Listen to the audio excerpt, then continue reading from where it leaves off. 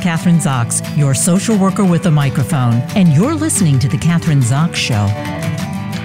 Joining me today is Jeffrey Meshel. His book is Trust is a Double-Edged Sword. Trust me. There are two reasons we don't trust people. We don't know them.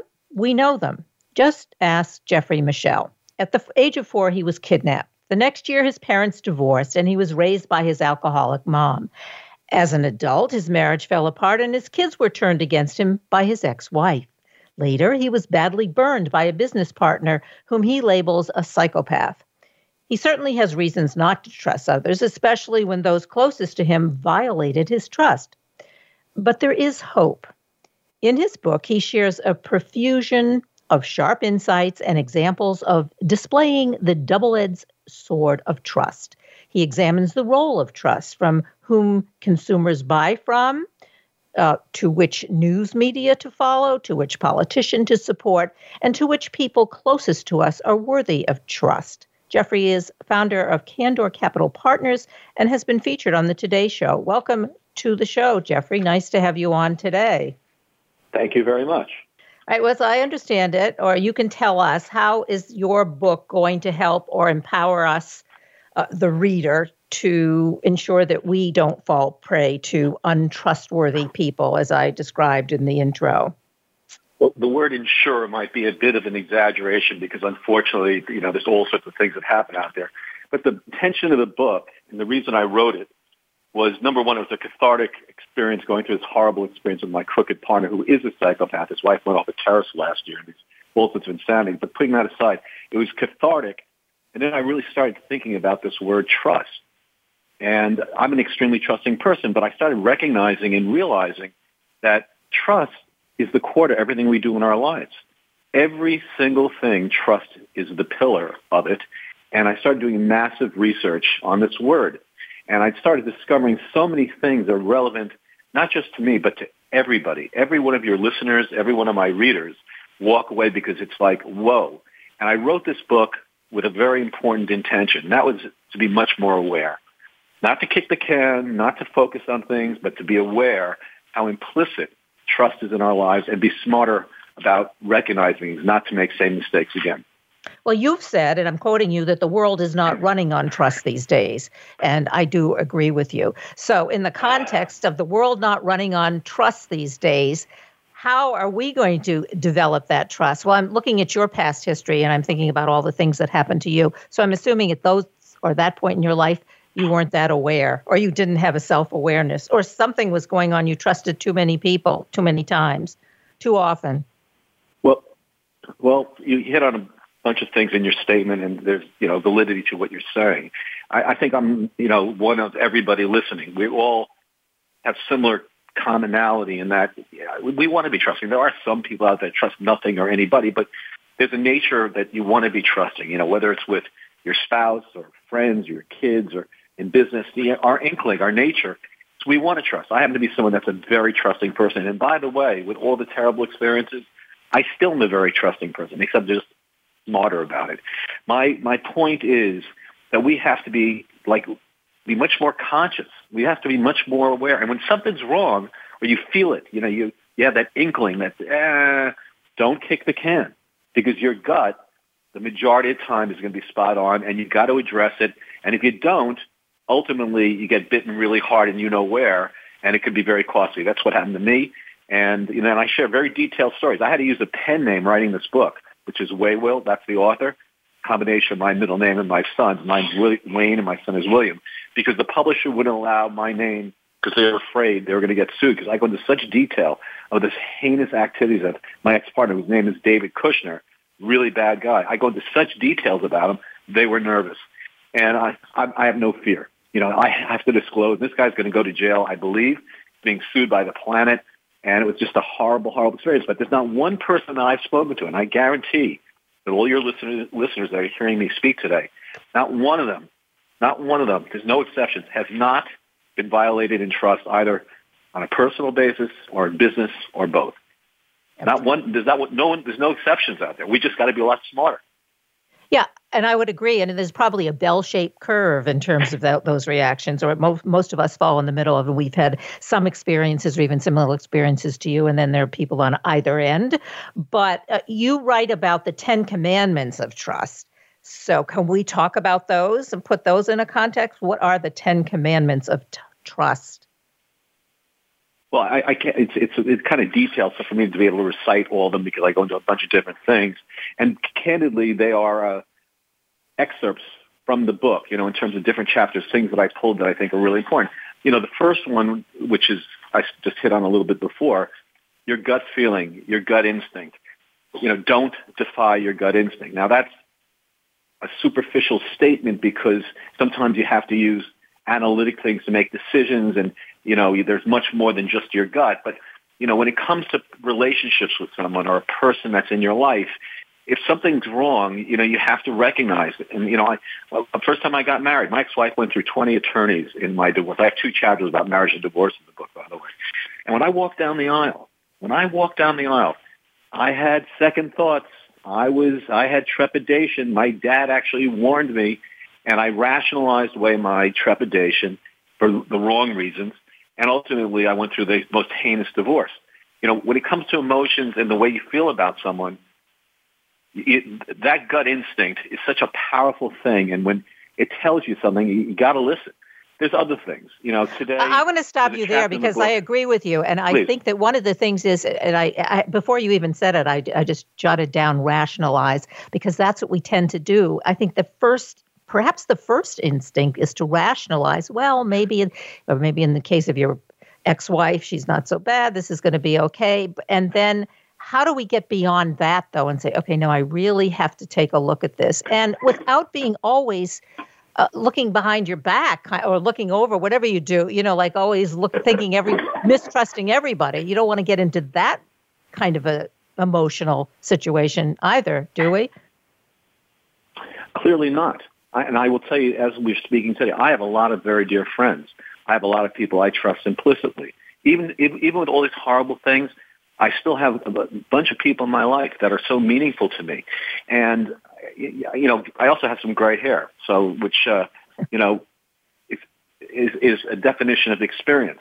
We got to just get smarter about basically the things that have happened to us in the past and not rationalize them away. There's no perfect answer here.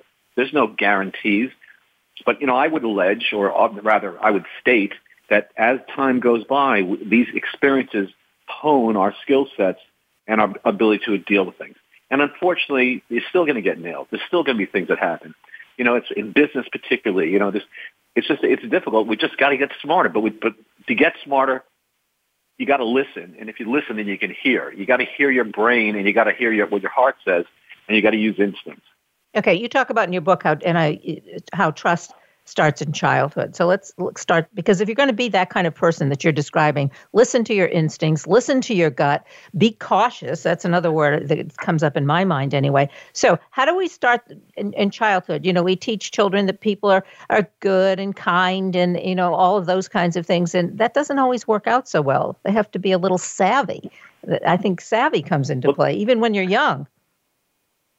Well, so it's interesting because that chapter in the book that you just mentioned, it really gives a chronology of us as human beings, how we are trusting and how we evolve in terms of the way we trust. So now, if you know, I talk about infants, babies, they're 1,000% trusting. They they don't have choices. You know, they don't even have choice, but they totally trust their parents. They love their parents. They don't know anything other than that. And then all of a sudden they become 1 or 2 years old. And then at 2, they start to change a little bit. They start seeing things. And as each years go by, the degree of maturity, experience start to impact them from a trust perspective of how much they trust, or do they trust their parents as implicitly what they're being told. And they start developing their own guide. That chapter is more of a barometer on how we advanced in trusting. And that's really what that chapter is about. But, you know, again, I just said I had gray hair. I know a lot more now. You know, I've made a lot of mistakes. I will not do it again. I mean, I tell a story about, actually when I was interviewed, I'm a real estate guy. I buy buildings. You know, I'm running around, and I was ready to close on something, had all the money up, spent a lot of money on due diligence and on the financing. And the only thing I didn't do was a site inspection without going over the detail. I walked the property 3 times, and my gut, I just had a funny feeling. There was nothing there that I saw that was so extreme and bad, but I just had this gut feeling. I turned to my partner who I was doing the site inspection with. I said, "We're killing the deal." He says to me, "We're going to lose $80,000. We're ready to close. We got the money. We got the finance." Why? I just don't have a good feeling. Before writing this book, before all the horrible things that happened to me, I would have rationalized away my gut feeling and I would have closed the deal. So you got to, as we go along, these experiences, the judgments we make are based upon things that have happened. But you can't kick the can. We got to be responsible. There's so many people out there that have relationships where they're questioning or they rationalize the relationship. I had a friend who, a guy I know a long time, 20 years, and a good-looking guy, very successful. And every time I go sit with him, he always talks about himself. There's a whole chapter about friendship and who's really a friend. And, it was always about him, always about him. He always had problems with women and da-da-da, and it's always and I sit there and I listen. Every single time, every time we got together for drinks or lunch, it was all about him. If I brought up anything about myself, dead eyes, no real interest. I finally got to the point the last time this occurred was 2-3 years ago. And I said to myself, I'm done. I'm not spending more time. I'll always be nice. Hi, how are you type of thing. And I said to myself as I walked away, and I described him in the book, I said, this is a guy that lives in a room where all the walls are mirrors. Because all he does is look at himself. Do we need to have people like that in our lives? Yeah, if your listeners are listening to me, I guarantee you, they say, oh, that's my friend Bill. That's my friend Jill. Or this. Everybody knows people like that. Time is of the essence. Find quality people that are sincere, that are really in your corner, that become part of your team. And team for me, it's not a word. It's an acronym. Together, everyone achieves more. Okay, that's your team. That's the acronym. Let's talk about intimacy, because I think, as a social worker and having counseled couples, for instance, trust is always a big issue. They come to therapy or they come to counseling because on some level they don't trust one another. And so it seeps into the relationship, obviously, in a very negative way. So intimacy and trust. Let's talk about that. So look, again, that's corollary, again, to maturity. There are people out there that can't be faithful because they just got to constantly chase new things, or, just their nature is lack of commitment. The reality is intimacy is something that changes substantively as we go along. I'll be honest to tell you that, when you're first with somebody as a guy, and fairly good-looking guy, been with a lot of different people, the thought is, the great, oh my God, you can't wait, da-da-da. And then after you're with the person for a little while, that physical component wanes. It's not the same as it was originally. And then when you're with somebody for a long period of time, or, in a relationship, it just isn't this, it's more, to some extent it becomes functional and maybe obligatory, or, we enjoy it, but it's not the same. So then, of course, all of a sudden you spot this beautiful woman that are like, oh my God, and my heart starts to beat because she's so, the question becomes what's important. And I would argue there's two chapters on marriage and divorce in the book. And there's a second chapter is 30 plus. I interviewed 30 people married over 30 years, and I asked them 30 questions. How do you keep it together? What's the secret sauce? How do you define intimacy? The number one thing relative to being with somebody, committed to you and to be committed to in your life, all of them, the number one thing they said, you got to be with your best friend.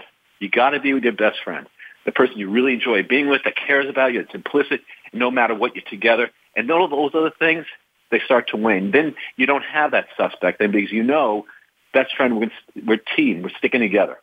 Yeah. So if it's your best friend, it's somebody that you trust, and right? I mean, that's what you're saying, or that's what I'm hearing anyway. Your best friend is that with somebody you trust. Okay, let's. I'm kind of skipping over to something else, because we're all now with the media. I mean, this is and who do we trust? I mean, I don't try. I get stuff on my, advertisements on the computer, online. I don't trust. I really don't trust. I'm beginning to not trust anything that I read or hear or see in the media. So what do we do? I mean, Well, unfortunately, you went back to the statement earlier on when we started our discussion, our interview, about, in this country, that you say the trust is really bad. I would argue that trust right now is at an all-time low. When I started writing the book, I looked out my window. I was in Manhattan at the time, and that's the statement I said to myself, and that was the catalyst for me to start really thinking about this and writing this book. There's no trust. There's the hatred and the antipathy, apathy out there is at all-time highs, and a great portion of it, the majority of it, is fueled by agendaized movements.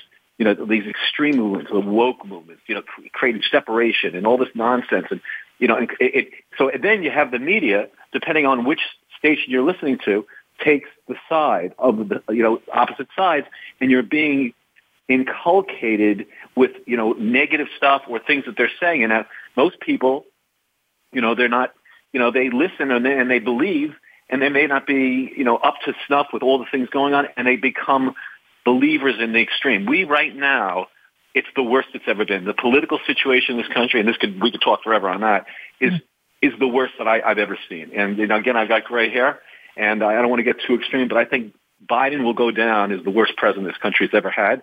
No less his competency, but all the things that are going on, all these movements, the hatred, the BLM. That was a Marxist movement. And look, they stole all the money. It came out in the New York Post. They went from Black Lives Matter to buy large mansions, and then so the hatred and the apathy. It's all these highs, these separation. It takes a disaster for us to come together. I was in New York City on 9/11, and I left my office that day. We're all stunned. I see people walking on the street in a state of stun. But one of the things I noticed that day, everybody was grabbing everybody's hands. Everybody was helping everybody. It didn't matter whether you're black, white, yellow, red, purple. We were all Americans that day, and we all came together. We all coalesced as a team, but it took this humongous disaster to bring us together. And today, the separation amongst everybody is at all-time highs. All this political nonsense, and if you go against it, all of a sudden you get slammed in the media or on social media, and it's the cancel culture. All these things that are happening are so toxic. And it's a very dangerous time. I agree with you. We're probably at opposite ends of the political spectrum, so maybe it's good that we're talking. Yeah, I mean, as you say, we can get into politics, but I think it's both sides, all sides. In terms of I agree. I mean, it's a lot of distrust, mistrust on both sides of the aisle, and I don't know where we go from there. But yeah. So if we're not supposed to necessarily buy what we're being sold, we have to do our homework. We have to do something. We have to be critical thinkers. Not that everybody is a critical thinker, whether you're looking or listening to something on the right or the left or something in between. So as individuals, I think this is what you're saying, we have to take responsibility for our own belief system and in terms of who we trust and what we trust them about, and we don't seem to be able to do that. And that's, as you say, we are at an all-time low, I think, because of that in terms of trust. But not being sold a bill of goods, whether it's political or whatever it is, and we're not doing that. But we're not taught critical thinking in schools either. This has nothing to do with politics. This has to do with our educational process. I mean, kids they're taught to memorize. They're taught to, whatever the teacher tells them, that's what depending on the teacher. But we don't teach critical thinking. I had a discussion and now I'm with somebody on my show a few weeks ago, and I was saying, I was captain of the debating team, and you had to debate both sides of the issue. This was in high school. That's a great, it gives you a great understanding and an ability to see both sides of the issues. They don't, debating team I don't think is very popular now. I mean, that's just one example. And we're talking about this stuff starts in childhood. That's all part of it. You know what I'm talking about. That's the end of my lecture. And that's no, but you're making a very valid point. There's no perfection. There's no, extreme is a bad thing. What makes sense is the middle road to do the right things. And that's not what's happening in this country. That's not what's happening on anything. I mean, it's really beyond dangerous. there's a chapter in the book called What Happened to the Humans, and I talk about how amazing technology is and how great it, what it's done for us. I mean, I said, I remember going across a bridge or going into a tunnel, and I had to go stop to pay a human being a toll. No more. That's gone. My plate is read by technology, and I get billed, and that eliminated a lot of jobs. But, okay, and it's great that these technologies give us this wherewithal. You consider our phones, the breadth of things that we can do on our phones and how people are glued to their cell phones, a huge amount of time every day. And then you think about something called social media. And that's another commandment, one of the 10 commandments. You got to be so incredibly careful what you put on social media about yourself, because it goes wild. It can really be dangerous. My matrimonial attorney told me a story. He says all matrimonial attorneys now, when they take on somebody to commence a divorce, the first thing they do is go on social media and look at the other side's social media, see what they can find, sort of like as a private detective. And there are things sometimes discovered that are so disparaging or bad that can impact the case. And he told me, in fact, one of his matters, that what this other side did on social media tremendously affected the outcome of the divorce. Social media is beyond dangerous. Social media took down 2 banks. I was on the board of Signature Bank in New York. That bank was not insolvent, but social media created a run, and the government, candidly, had reasons for taking down the bank, one of which they wanted to eliminate their crypto business. But it was, I would argue, that was social. That bank was not insolvent. But social media was the beginning of it. The next thing that we have to really worry about, that's going to be a huge thing, artificial intelligence. As great as it is, and the wherewithal that we are garnering, it is beyond dangerous. Because in the wrong hands, as this develops and the wherewithal becomes that much greater, something's going to happen. And I might predict that an event will occur that will make 9/11 look like a car accident utilizing, artificial intelligence. It's very, very scary. So technologies create amazing wherewithals, but that also creates a very dangerous situation, and the magnification of things vis-a-vis influencing people and creating, hatred and movements and all this stuff. So these are things that we know we need to be more cognizant of. And we have to say goodbye. That's a good note to end on, I guess. It's something to think about. Exactly. Okay. That's great. Yeah, no, this has been great talking to you. Interesting conversations. Trust is a double-edged sword. Trust me. And I've been talking to the author, Jeffrey Meshel.